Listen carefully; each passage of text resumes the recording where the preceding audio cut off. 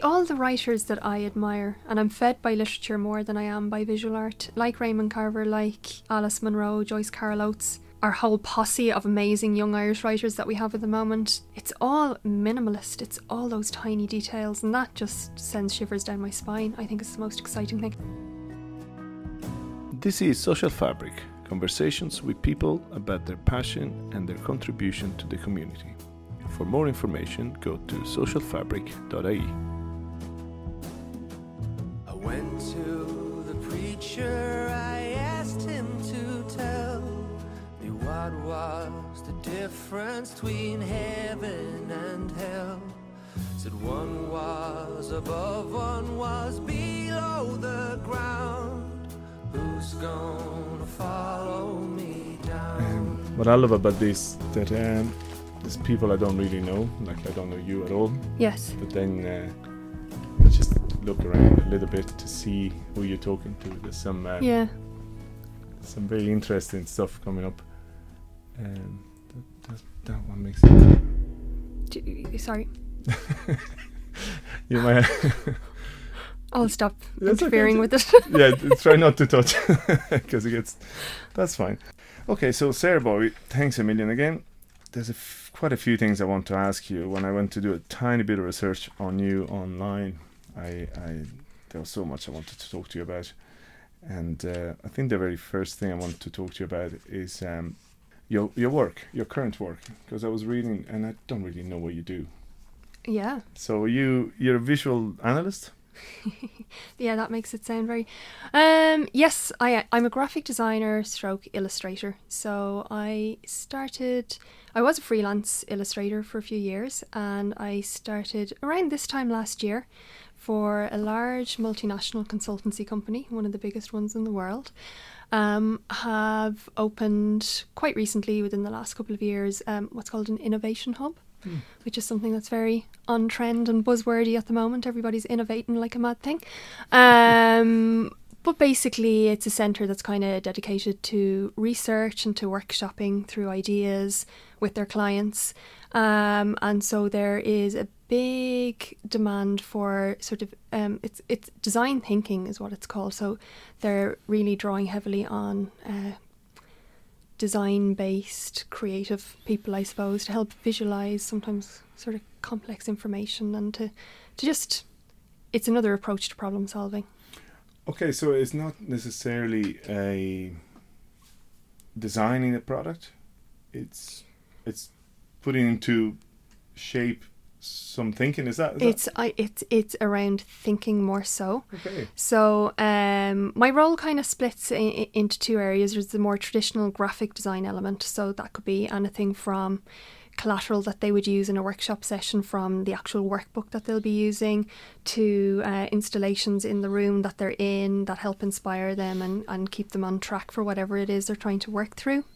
Process maps, that sort of thing as well, to me actually being in the room during the session and capturing live while they're thinking, talking, discussing what they're actually, some of the key thoughts, the key things to come out of it. So I sort of capture those visually. We have large writable walls, we have large whiteboards. So it's called live scribing, and I'll be in there doing that as well. Okay. Wow. Do you enjoy it? I do. At first I found the live scribing element both scary and it was a big learning curve, but the beauty of it is it's a fly on the wall kind of position to be in, because you're not directly involved in facilitating the session, but you're hearing, people talking about the most basically the issues that the leading companies in the world are grappling with, and it's just fascinating. It's they're talking about really interesting stuff, from AI to blockchain to really sort of key themes that are just really relevant at the moment. It's just really interesting. I've learned a lot. Yeah. That's, as I say, when I was reading, I just couldn't get my head around what it meant, but that's why I was very curious. Yeah, I'm kind of a little bit obscure about it because... it's still a new role for me. It's still a new role. I don't know how much I identify with it, but I'm learning so much from it and I'm getting a lot out of it. So is this a relatively new role. Yeah. It's one of those new jobs that we hear about because, you know, Totally. I talk to my kids sometimes and they were talking about, you know, you should be doing this studying because of that, you know, that job you can get. But no, they say it is something like 60% of the jobs they're going to be there by the time they finish school. They don't exist yet. This job did not exist 2 years ago in Dublin. Wow. It would have been in the early stages in London, in Berlin, in New York, but it would not have existed in Dublin. And it's really weird. Dublin it's a really good time for like your daughter's generation because Dublin's exploding again. Like I've been Celtic Tiger, I've been Bust, where you're just absolutely stuck. You're like just literally bottom of the heap. And I see Dublin flourishing again, and it's weird. It's fascinating, and yeah, you don't have a clue. And the speed at which it's developing, you just can't predict it at all. What's going to be around in another 2, 3, 4 years' time? So it's exciting. One of the first songs you gave me is, we just listened to it in the car coming over, "Telephone and Rubber Band" by Penguin Cafe Orchestra. Yeah. What's it all about? I'm not going to have very deep and meaningful explanations okay. for my song choices. I've always loved instrumental music. And not through any sort of level of sophistication, but for some reason, I never listened to pop music as a teenager. I only listened to classical music, and it's not because I come from a very cultivated background or anything like that. It's just what I liked. So I've always had a soft spot for instrumental, anything sort of instrumental, and I stumbled across that one a few years ago, and that sort of the Penguin Cafe Orchestra, and I particularly loved that piece. And I don't know, it's just the way they play. They were that generation of the late 70s, early 80s where they were playing with recorded sound from the natural environment, and they were juxtaposing it with more traditional kind of classical sounds, and I don't know, it just activates something. I just enjoy it.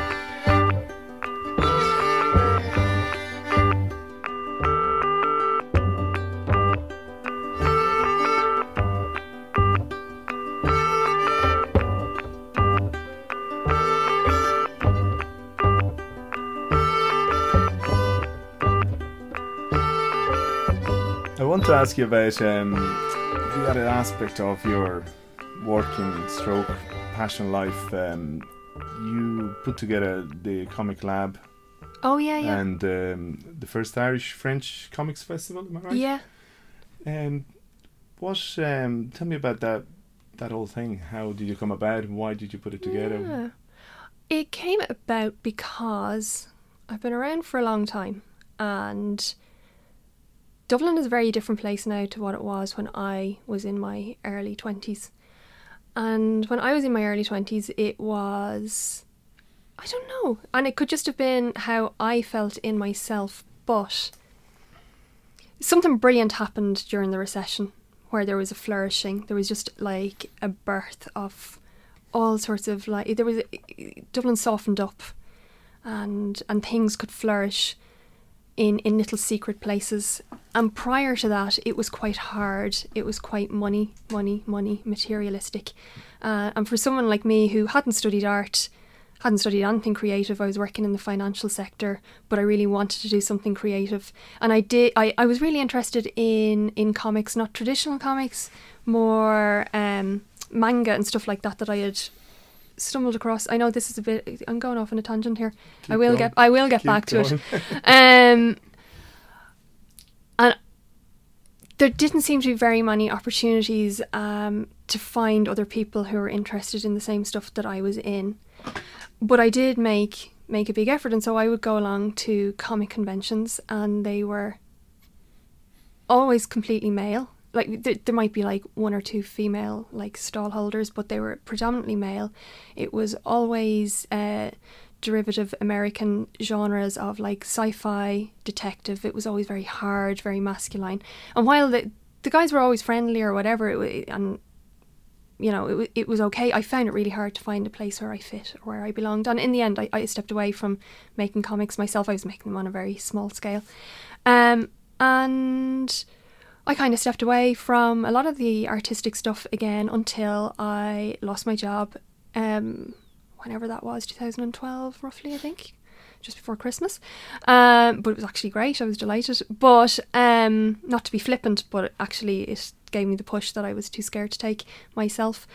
It kind of reignited a lot of those passions that I'd had in my 20s, and I just felt that I still wasn't quite seeing what I wanted to see in the comic scene in Ireland, and if I wasn't finding it, then yeah, maybe I would just have to get off my backside and help to make it happen. And I was lucky enough to find a couple of kindred spirits in Debbie Jenkinson and Paddy Lynch who felt the same way, and we put our heads together and the Comics Lab was born. Very good. And how long has that been going now? Well, it's no longer going in its original incarnation. Okay. I think we kept it going for about 2.5 years. What it did was, though, it built this like a really brilliant community of people. People of all ages, from all different backgrounds, really even split on the gender thing, like loads of girls and guys. And they formed really close bonds, and beautiful both personal relationships and creative relationships have come out of it. But also some of them got a fire in their belly, and one of the sort of regular guys used to come along, Matt Mellis, now runs Decaf Dublin Comics Art Festival every quarter, and it's an absolutely beautiful, the kind of festival that I would have given anything for in my 20s, and I'm just so glad that it's here now in Dublin. And where does that happen? It's been happening in a few different locations. It's again, now that Dublin's on the up, it is so hard to find locations. So we had been using the Dublin Food Co-op, but that's now being redeveloped. So we've been using the Generator in the Generator Hostel in Smithfield, and I think that's where the next one's going to be. Nice. But it's great you did that, because one of the things that I was very keen on, and talking to so many people now, unless you put something into the community, you get nothing out of it, you know. So if you wanted a comic lab, you wanted a festival, you created one, and then out of that there's other things going on. That's great. That's brilliant. So you ended up going on, that's another one, very personal curiosity. You ended up doing a residency in France. Is it France? I can't pronounce the... Angoulême. There you go. What is a residency, and what did you do there? Angoulême is a strange little place, not too far from Bordeaux, in sort of central France. That I think since the 60s or 70s, the French government, and whatever way their local authorities work, have been pumping money into it, basically to make it a centre of excellence for visual storytelling. So it encompasses both BD, bande dessinée, comics, and animation. And they have like amazing like resources, like a beautiful museum where they run the most fantastic exhibitions. They have a fantastic like library with all the comics around the world, and they have these studios that they make available to cartoonists from around the world, and nobody from Ireland had ever done it before, and I was like, and I felt too intimidated to even apply, but by chance I ended up meeting a couple who had just finished a residency there. They were from the States. They'd be quite high profile, like, I mean, they're well known, but they were really encouraging. They were like, of course apply, why wouldn't you, you know, just go for it. And I did, and I got accepted, so I was really excited. So what happened there essentially was you're really left to your own devices. You're given the studio space, and it's up to you. You have to put together a proposal of what you're going to work on, and you work on that there, and you just have access to a wonderful network of... So you created some comics, some art? Yeah, I just worked on my work basically while I was there for 3 months, yeah. Fabulous. Nick Cave, Into My Arms. Beautiful song. It is. I loved that album. And actually, I kind of put that one down. I didn't hadn't re-listened to the album in a long time, and then I was actually just re-listening to it there yesterday when I texted you. I was like, oh, actually there's other songs in that album that I would have picked, but as a classic love song, I just think it's so beautiful. And Nick Cave, the persona, it doesn't get me. He's grand, whatever, but he's a fantastic storyteller for me. He's like a Johnny Cash, a Jack Brel, an Edith Piaf. He is a fantastic storyteller. I think he just does that brilliantly. He's a poet and a writer of our times, really.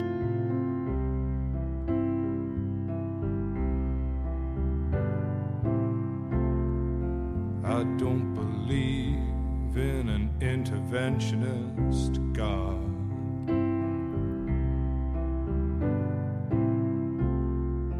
I know, darling, that you do.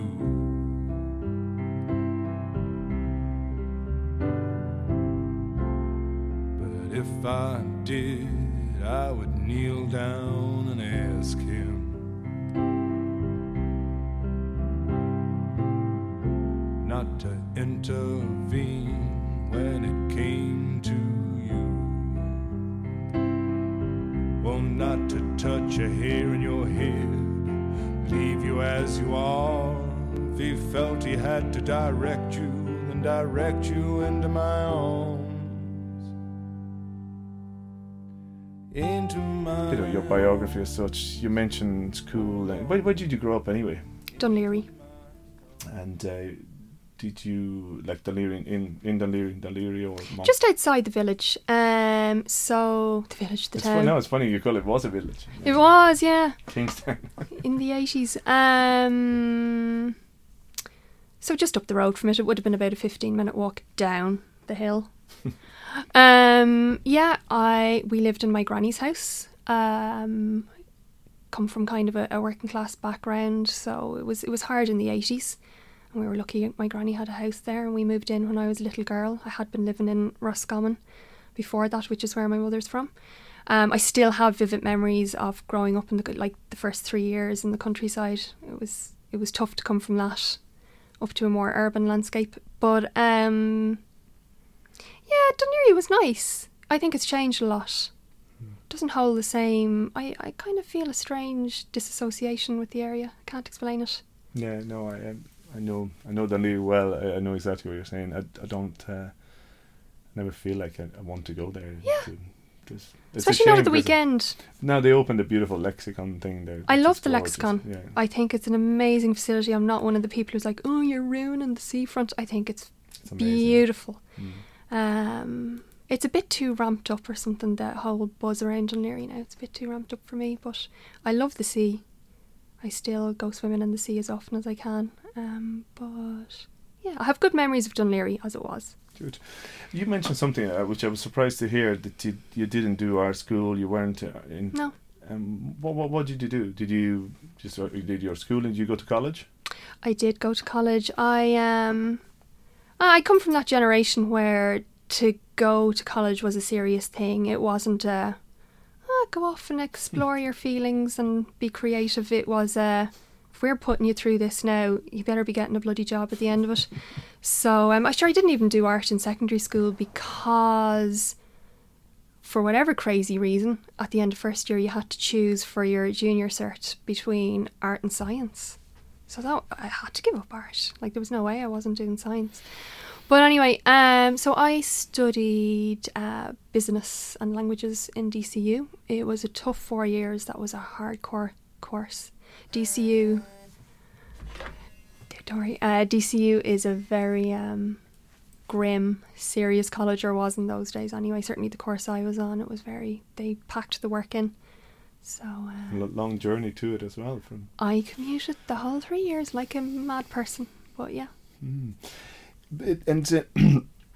But obviously you always had a love for drawings, comics, and in the background. And was it?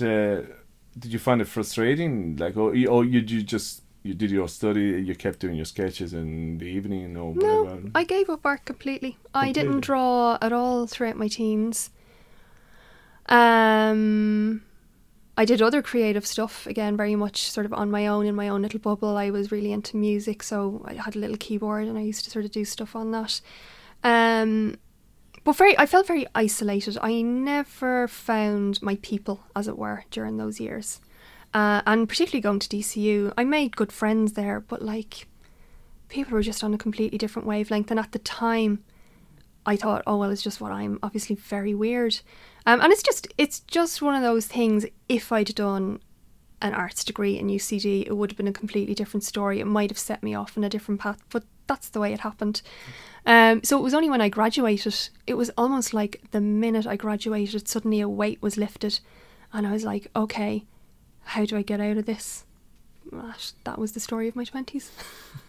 But you ended up in some financial, Yeah. for a while you worked in Years. finance for Yeah. years. So that was whatever, counting money or whatever you did. That would have been more exciting than what I was actually doing.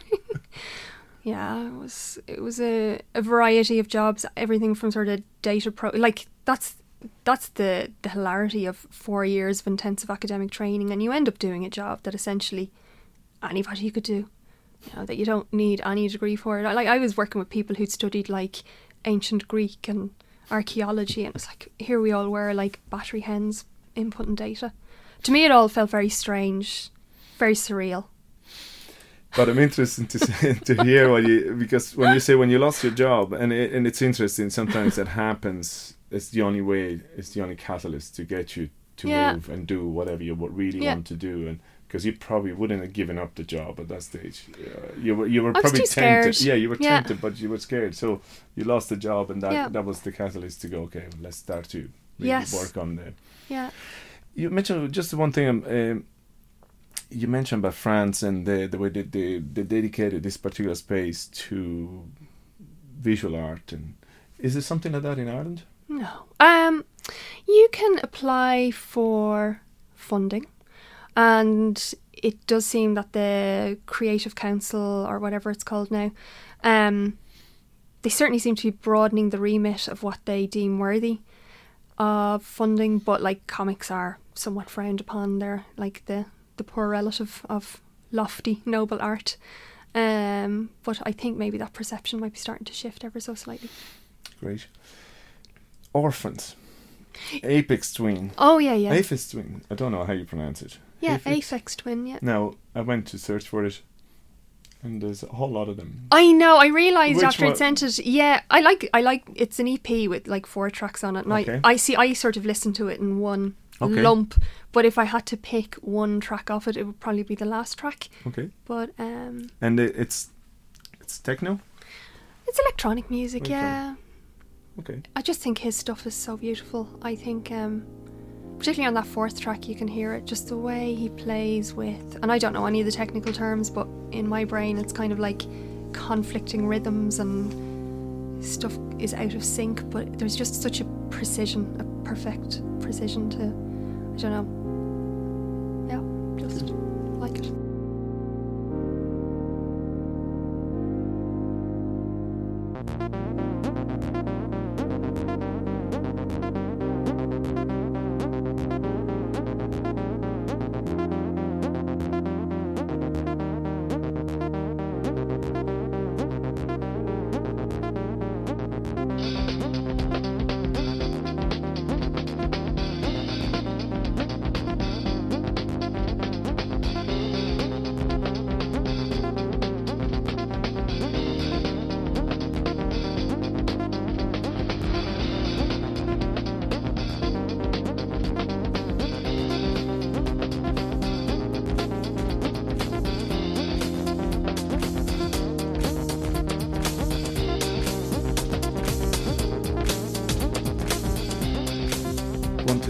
About what do you do? What do you do in your free time? I don't want to be too personal, but how do you unwind? What do you do? What do you do outside of work that it gets you? Because obviously, I'll get to the creative flow. I'll get to your books. I'll get to your comics. But I'm just curious to see, what do you do when you go out in the morning for a walk or whatever? Yeah. Getting out and moving my body is really important these days as a counterbalance to the amount of sitting around I do. And like since the good weather started, and it's just been great, I've started swimming in the sea again, which is something I hadn't done for years, and oh my God, it's just amazing. I don't know if you do it yourself, but you just feel like you've been for a combination of a Swedish massage and some really good therapy. When you come out, it just takes everything away. It completely soothes you, it invigorates you, it enlivens you. So that has actually become a really important part of my weekly sort of like life, I suppose. Walking, I love just being out in nature walking, and friends, like quality time. I hate parties. I absolutely, at this stage of my life, I can actually own it and say I hate them. But I love small groups where you can actually have conversation and a bit of a laugh, and whether you go see a film together or go for food afterwards, just a meandering evening. I just love that, and it's very nourishing. So they're the things. And reading, I love reading, and I love watching good films. So a lot of stuff away from technology as such. Yes, completely. Yeah, I try to counterbalance that as much as possible. Yeah, and just another thing that I never asked anybody else, but I'm curious to know about you. What's your favourite holiday? What would you do? If you were to pick a holiday this morning and go somewhere, where would you go? I'm the worst person to ask that question to. No, I really am, because again, I'm very, very weird. I'd happily not take a holiday. Really? Yeah, like my friend had to convince me to go to New York earlier this year. She was over there with work. She had an apartment in the Lower East Side, and I love New York. I've been there like on and off. Like I loved traveling up until a few years ago, and I went and I spent the whole time going to places that people would probably consider really boring and just sitting around eavesdropping on people's conversations and putting them in my sketch. That's the person I've turned into now. I think I just have to accept it. And then I just love making my work, I suppose, and for me, I don't really want to take a break from it. Okay. Well, I like good. taking small breaks from it, but I don't want to like walk away from it for 2 weeks or a month. Like, to me, that would be like, no. Okay, but I'm weird. That's okay. That's okay. We need everybody in this world. And just another thing, if you had a choice, where would you live? Would you live in Ireland? Would you live anywhere else in the world? Well, when I went to do the residency, I was very open to the fact that I might stay there in France, because I was very unmoored here. I didn't have anything really to tie me here, and I was like, I can live anywhere, and I know I can live anywhere, and I have the skills to live anywhere. And when the 3 months was up, and they extended the residency, I could have stayed, but when the 3 months was up, I was like, for better, for worse, I feel like I feel like Dublin is my place, the city thereof.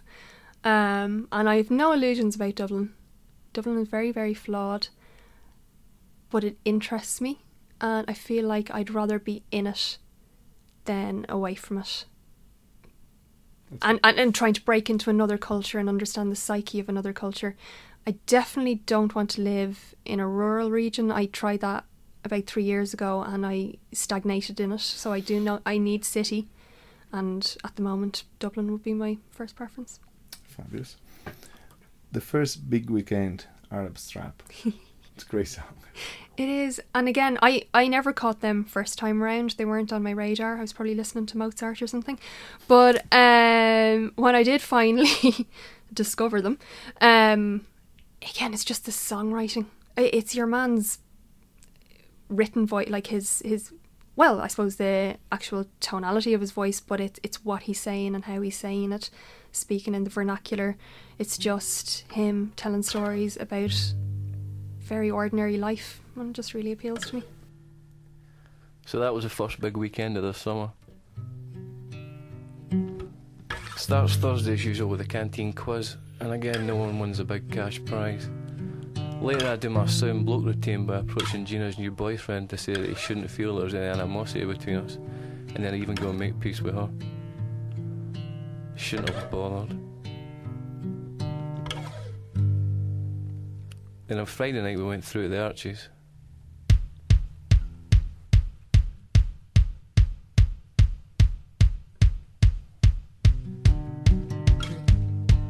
There was only one car going, so someone had to get the train.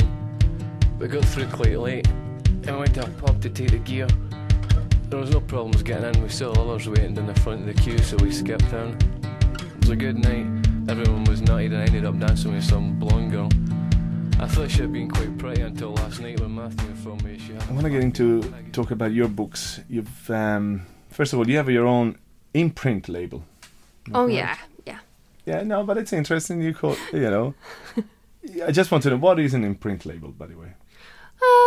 You print your own books. Yeah, it's just, you could just sort of say, put your name on it, but you could technically print other people's books as well under that label, although I've absolutely no interest in doing that.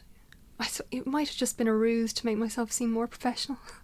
No, but I mean, you have a lot of work. There's a lot of work there on your website. That's where I found all your information. Between all your sketches but you also have 3 children's books. Am I right? Yeah. What's the last one just came out recently? Am I correct? Yeah, they were going to the zoo. Well, I actually worked on that. It's a slow process with publishing, so you can work on a book and it comes out about 2 years later. So I would have worked on that one last year. It was the last sort of freelance thing I worked on before I started working for the man, as it were. Yeah. Was that a commission? It was, yeah. Well, it was the O'Brien Press, so I had done my first picture book with them, and they asked me did I want to do another one. They generally throw out a suggestion that it relate to Ireland in some way or another, because that's the market they're going for. So I obviously tailored my story to suit that somewhat. Because one of the previous guests was Michael Emberley. Oh, yeah. And don't know if you listened to his story, but I haven't, I must. That's okay. You should listen to it because it's a very interesting insight in the world of publishing and children's books. He's been doing it for 30 years or so. Yeah. And but yeah, I'm just curious. So, and it's not something you would like to do full time? It's very difficult to do it full time because it's not necessarily the most lucrative of career choices. A lot of people who do picture books and do them well and do them successfully will be supplementing their income in some other way as well. Mm-hmm. And on your so a lot of the stuff you put out on your website, how do you put that out? Is that just any of your sketches or any of your, because you have a lot of little books as such. Oh yeah. There's some great ones. There's like, I love the one David Bowie is not my uncle. Oh yeah. And then there's another one that I think is lovely. It's I play films. It's just a little legend. Didn't realise that was still up there. Okay. Yeah. So how do you distribute this? Oh, you distribute any of your stuff, or how? I was when I so around the time I would have set up the Comics Lab. I also wanted to make and distribute my own work, so I would do small print runs of those books, and I would sell them at the comics fairs. I think I've sold them all now eventually, and I haven't reprinted anything. I might again, but I'm trying to focus my limited time and energy into getting proposals together to be picked up, by other publishers. Okay. I suppose. Okay. It was just an area that I wasn't too sure about, whether you were going the online route and whether there was a market for PDF. And I get you. Yeah, there is. There actually is. There are like I think is it called Gumtree? Or Gumroad? I'm doubting myself now. But there are websites that facilitate you uploading your comic. People can, download it for a couple of euros or whatever and read it. But no, primarily it's part of the sort of the small press scene. Indie comics is to produce your own books and to print them, publish them yourself, and then you get your table and you have your little like catalogue of books. Sorry, I didn't quite understand what you were asking me. So that I was very much part of that scene, and that's what I was interested in doing at that time. Okay. Have you ever been to there's a huge comics school with an X in Lucca in Italy? It's huge. There's hundreds of thousands of people go to. Italy's great for comics, yeah. It's massive. I think it's about 150,000 people attend it. Is there something like, I know there was one recently called Comic Con or something in Dublin, but that's something different, isn't it? That's more to do with. It's very commercial. Yeah, to me, it's the equivalent of It's very tied in. Like, there's a lot of people who are sort of following the characters, and they'll go in costume, and there'll be all sorts of little merchandise for sale. For me, that's something else. It's a different scene, which I'm not necessarily... I haven't been to the one in Lucca. I met so many Italian cartoonists when I was in France. Like, the Italians are... Because, like, France is one of the biggest markets for comics in the Western world. And the amount of Italian cartoonists who were actually working there was very interesting. But I think there'd be a broader spectrum of comics at the Lucca Festival. Yeah, because I was when I first came over here, I couldn't believe that there was no cartoon. Like, in Italy, we grew up with comics. Like, everybody had their favourite comics, from Donald Duck to whatever it was. There's millions of them, and the shops are stuffed with them. You just pick your own, you buy them, you have from number 1 to number 2. And there was nothing like that here. I think Beano, whatever it was, there was a couple of things they're on the shelves, but it wasn't that. A very different tradition, and we were following in the tailwind, I suppose, of the UK. Well, we were part of it. Like, we were in that tradition. So it was Beano, Dandy, Buster, all very sort of, which I loved them all, but it was all very a very British tradition, and it wasn't. It's great. I respect it. I love it. But yeah, we didn't have the range. We didn't have the spread. But the graphic novels now seem to be getting, when I go to Hodges Figgis, there's more and more every time, which is great. Hodges Figgis is great these days. I don't know who they have buying, but like... It's great for graphic novels. There's some amazing stuff. And so it seemed to be getting more recognition. And which one, was it for the Booker Prize that Sabrina was shortlisted? That's right. I mean, that's a massive breakthrough, because it shows the perception is shifting that comics are something farcical, that they're actually a literary genre. For me, they're more literature than they are visual art. Like, they're obviously a combination of both, but it's storytelling, you know. David Bowie, Not Your Uncle, Yeah. Sound and Vision. That's the song you picked. Oh yes, that song just makes me really happy. I just love it. I just love the beat of it. It. When I did finally start listening to pop music, it was one of the first kind of songs that really hit me, and I just loved it.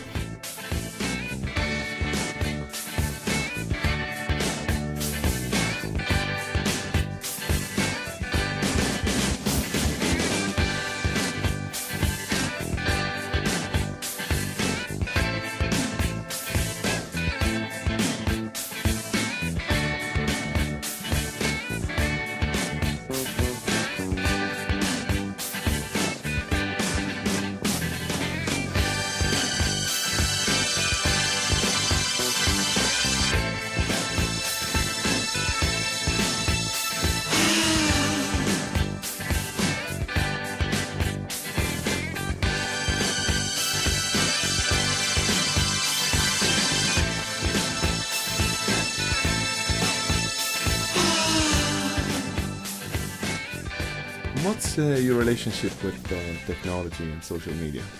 Aside of from work, obviously, if you need to use it at work, but what? I see it as a tool, but I just don't enjoy it personally. I don't enjoy being on social media.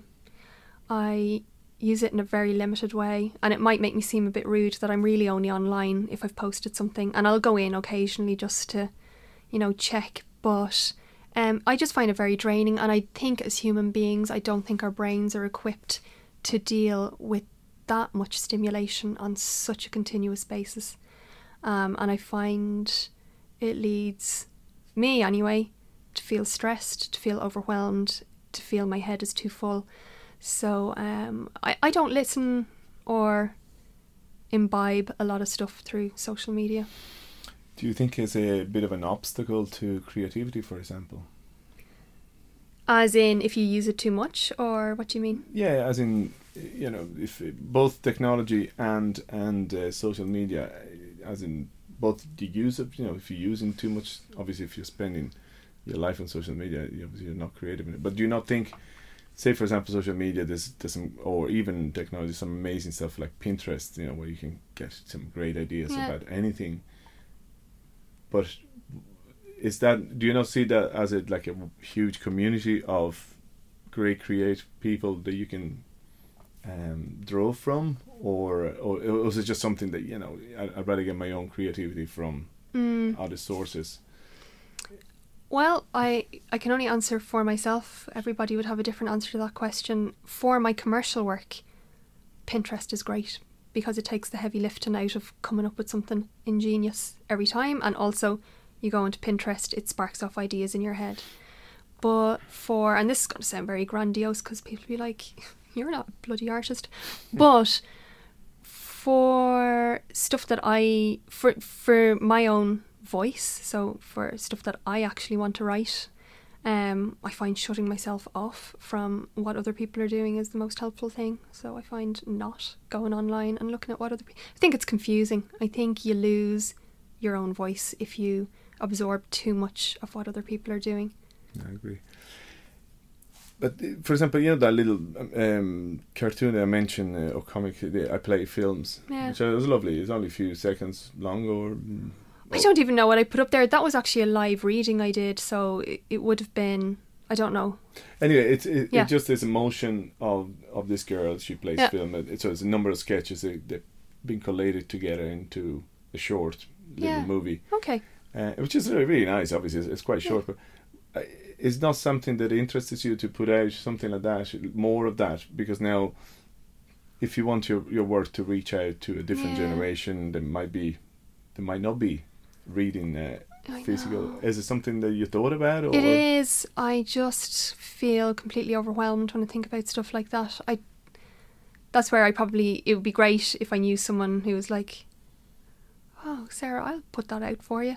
I just find it very confusing to know where to even begin. Yeah, I think some people are a bit more savvy about stuff like that. I'd rather just keep making the work and just see what happens. Fair enough. The Smiths, There Is a Light That Never Goes Out. I was just telling my daughter when we were coming in that I love that song. I've been listening to that song since it came out. Yeah. But for the first, I don't know, maybe 15 years of it, I didn't know what it meant because I couldn't speak English. So yeah. It only dawned on me a few years ago that, oh wow, that's what it's all about. It's still a great song. Yeah. Yeah, again, I just, I really am a very big Smiths fan. I love that album. I love all of their very small number of albums. And again, he's just a fantastic lyricist. Just his words and his wit. Just brilliant. Take me out tonight, where there's music and there's people and the young and the light. Driving in your car, I never want to go home because I haven't got one anymore. Take me out tonight, because I want to see people and I want to see life. Driving in your car, oh please don't drop me home, because it's not my home, it's their home and I'm welcome no more. Finally we're getting to the Dublin sketches, which is how I found out about you. It was actually a friend of mine, Paula Moan. Through social media. I don't use social media that much. I use it for this project, but Paula somehow got me onto it. The Dublin Bus sketches. Oh yeah. I think that's. I think I sent you a message once. It was a bit like one of your sketches. Was a bit like a Raymond Carver. I remember that. It was a great. Yeah. It really sounded like the beginning of Raymond Carver's short stories. And then the more I read, I read them daily. It's great. Thanks. But they're a bit like Roddy Doyle's 2 Pints to me. You know, you see have you read any of the 2 Pints? No. Again, he puts them on his Facebook and he has books out, and there's now plays going around Dublin. Basically, it's 2 people at a bar talking about whatever. It's fantastic. It's absolutely beautiful. But how long have you been doing the Dublin Bus sketches in particular? Since about a month after I started my job. So you started your job, you started commuting on the bus, and you decided. How did it start? It started because I was working full time in this new and extremely demanding job, and I was like, oh crap, the next year could go by and I won't have done any of my own work. And I don't know, I actually couldn't even tell you now, why did I suddenly start doing that? I think I'd be sitting on the bus looking at people and having all these little thoughts going through I suppose everybody does. Yeah, you have thoughts going through your head, and sometimes I'd be making myself laugh with some of the things that I was thinking, or I'd just be just fascinated by the details of what. And there was just this girl was sitting in front of me, and she spent the whole journey rolling cigarettes for like that moment when she would basically for her day ahead, and it was like she was working in a factory. She was so organised, and she just had it down to a fine art. And I just got into work about 10 minutes early, and I scribbled it down. I never posted that one up because it was really messy. I just scribbled it down, and it just ignited something in me. I was like, oh God, yeah, I could do this every day. And then the only reason why I started putting them up on Instagram was just that whole niggling sense of, oh, you have to like let the world know you're actually creating something or it doesn't count. So that was like, but I really didn't think anybody would ever read them, and I wasn't drawing them in such a way that anybody would ever read them. Sure, I would sometimes start in the bottom of the right page and work my way back around, so I wasn't exactly making them easy to navigate. But you've kind of come to what it seems now, as I say, I started to look at them in the last few months, but you seem to come to, like, it's a 2-page normally every day. Yeah, 2 pages. And you have it down to that vignette of that particular day. Yes. You don't do them on the bus as such? No, I did try that, and it was terrible because the bus is really bouncy.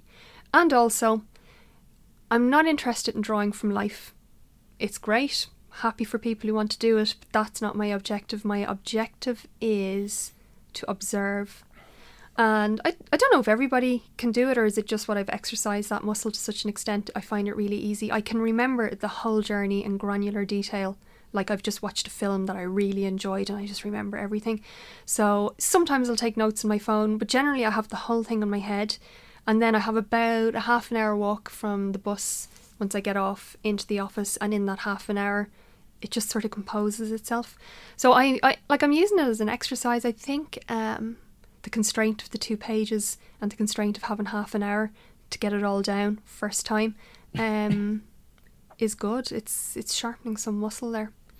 And look, it's if anybody, if they haven't seen this, should really look at it. It's a great snapshot of Dublin life every day. And I know you have an amazing, and I said that to you before, as I say over social media, you have an amazing knack for detail. So the detail is just brilliant. Some of the, as I was saying to you, I would hate to sit in front of you because you spot the hair in somebody's ears or anything at all, know, which is brilliant. It's absolutely brilliant that, there's a poor lady there that she was, I don't know, whatever jacket she was wearing, didn't, you made sure that you had it all down to the whatever jacket, whatever. But it's great. It's great that you get in, and I think it's fantastic. The pen and paper does that. It gives you that time to put down, and by the time you put it, so you walk to work half an hour, that half an hour journey on the bus plus the half an hour condensing into the 2 pages in your head, and then by the time you put it down, it's more editing going through, is it? As you scribbling down. There isn't really time to edit. That's the beauty of it. This also has been a big exercise, although I wish I could actually have the guts to transfer it over then into my actual... I don't even count that as my work, and yet I'm coming to the realisation, actually, that's probably better than the stuff I spend ages labouring over. No, it kind of... Like, there are small things that I would change when I have it down on the page, but I'm always surprised myself that, God, you can actually get stuff at the first go. Like, there's a sharpness or a freshness that you can get when you don't have time to overthink. And I think that's what it's teaching me. And now, to be honest, I love things like, you have mistakes, you just scribble it off. And, it's great because it's real life that you're portraying. have you thought about? I mean, I thought when I first looked at it, I thought it was months off, and then I was on a plane somewhere, and your picture was on the Cara magazine talking about this particular Dublin sketches, you know. And I thought, okay, there must be more to this girl. Let's have a look a bit more. And is there a book in there? Like, surely that could be a book. Yeah. Surely that could be a Dublin book. Like, I think it'd be fantastic for anybody that wants to know what's happening in Dublin on a wet Monday morning going to work, because it really is. It captures the moment so well that I think you should put it into a book. Oh, sorry, I shouldn't put it, whatever you decide to do, but there's definitely a possibility of a book there. Yeah, I am thinking about it, and I keep freaking myself out about it. But how would I do it? But yeah, I want to try that. Have a look at Roddy Doyle 2 Pints, because it's a similar concept. He just every day, I think it's daily, it's daily or weekly now, he puts it out.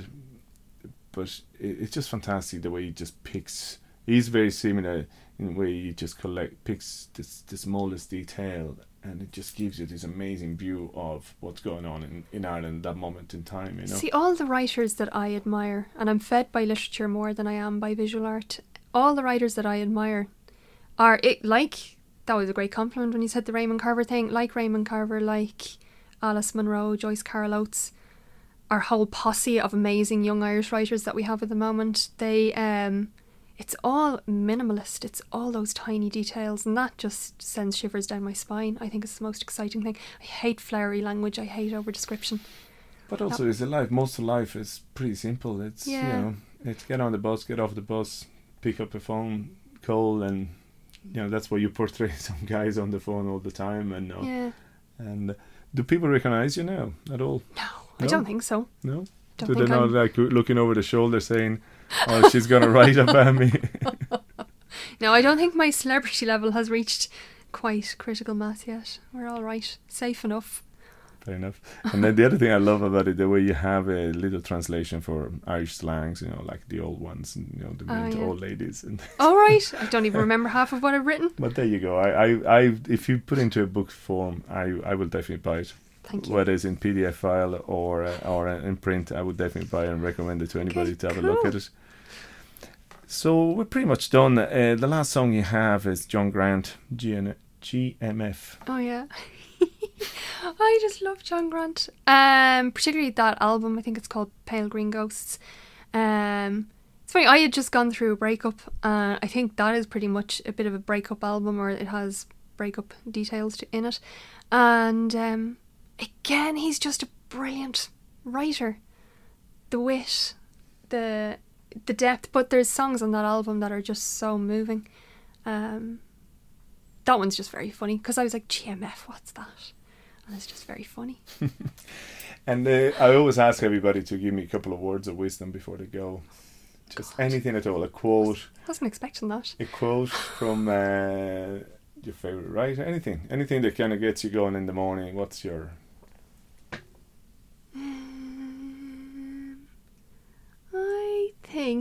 I don't have anything succinct to say other than try and just keep tuned in to your own voice, your own instincts. It's so easy to get waylaid, and just keep going. Don't give up. That's good enough for me, Sarah. Sarah Bowie, thanks a million for coming in the studio. You're welcome. And tell us your story. Thank you. You could probably say I'm difficult. I probably talk too much.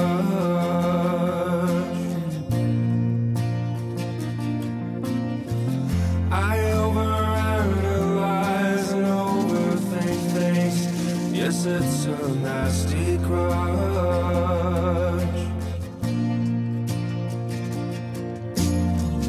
I'm usually only waiting for you to stop talking so that I can.